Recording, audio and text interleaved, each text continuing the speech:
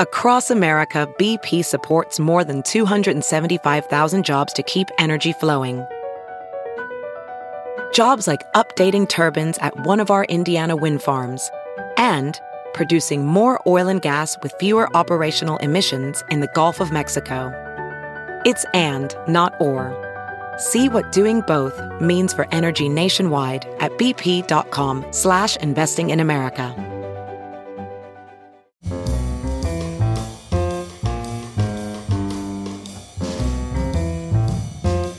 This is Merriam-Webster's Word of the Day for Tuesday, February 12th.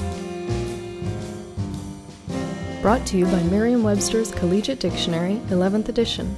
Available from your favorite bookstore or online at www.merriam-webster.com.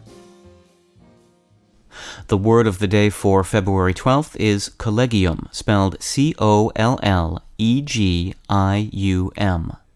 Collegium is a noun that means a group in which each member has approximately equal power and authority.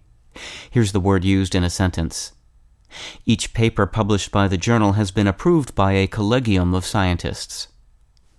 English contains many words that were borrowed from Latin either directly or often by way of French, which began to influence the development of English after the Norman Conquest of 1066. Collegium is borrowed from Latin as well, but its journey into the English language took an unusual stop at Russian, a Slavic language. Russian borrowed the Latin collegium, meaning society, as Kollegiya, a word used for an advisory board or committee whose members share power. Kollegiya entered the English language in 1917, and with gradual modifications, it was eventually restored to its original Latin spelling. With your word of the day for Tuesday, February 12th, I'm Peter Sokolowski.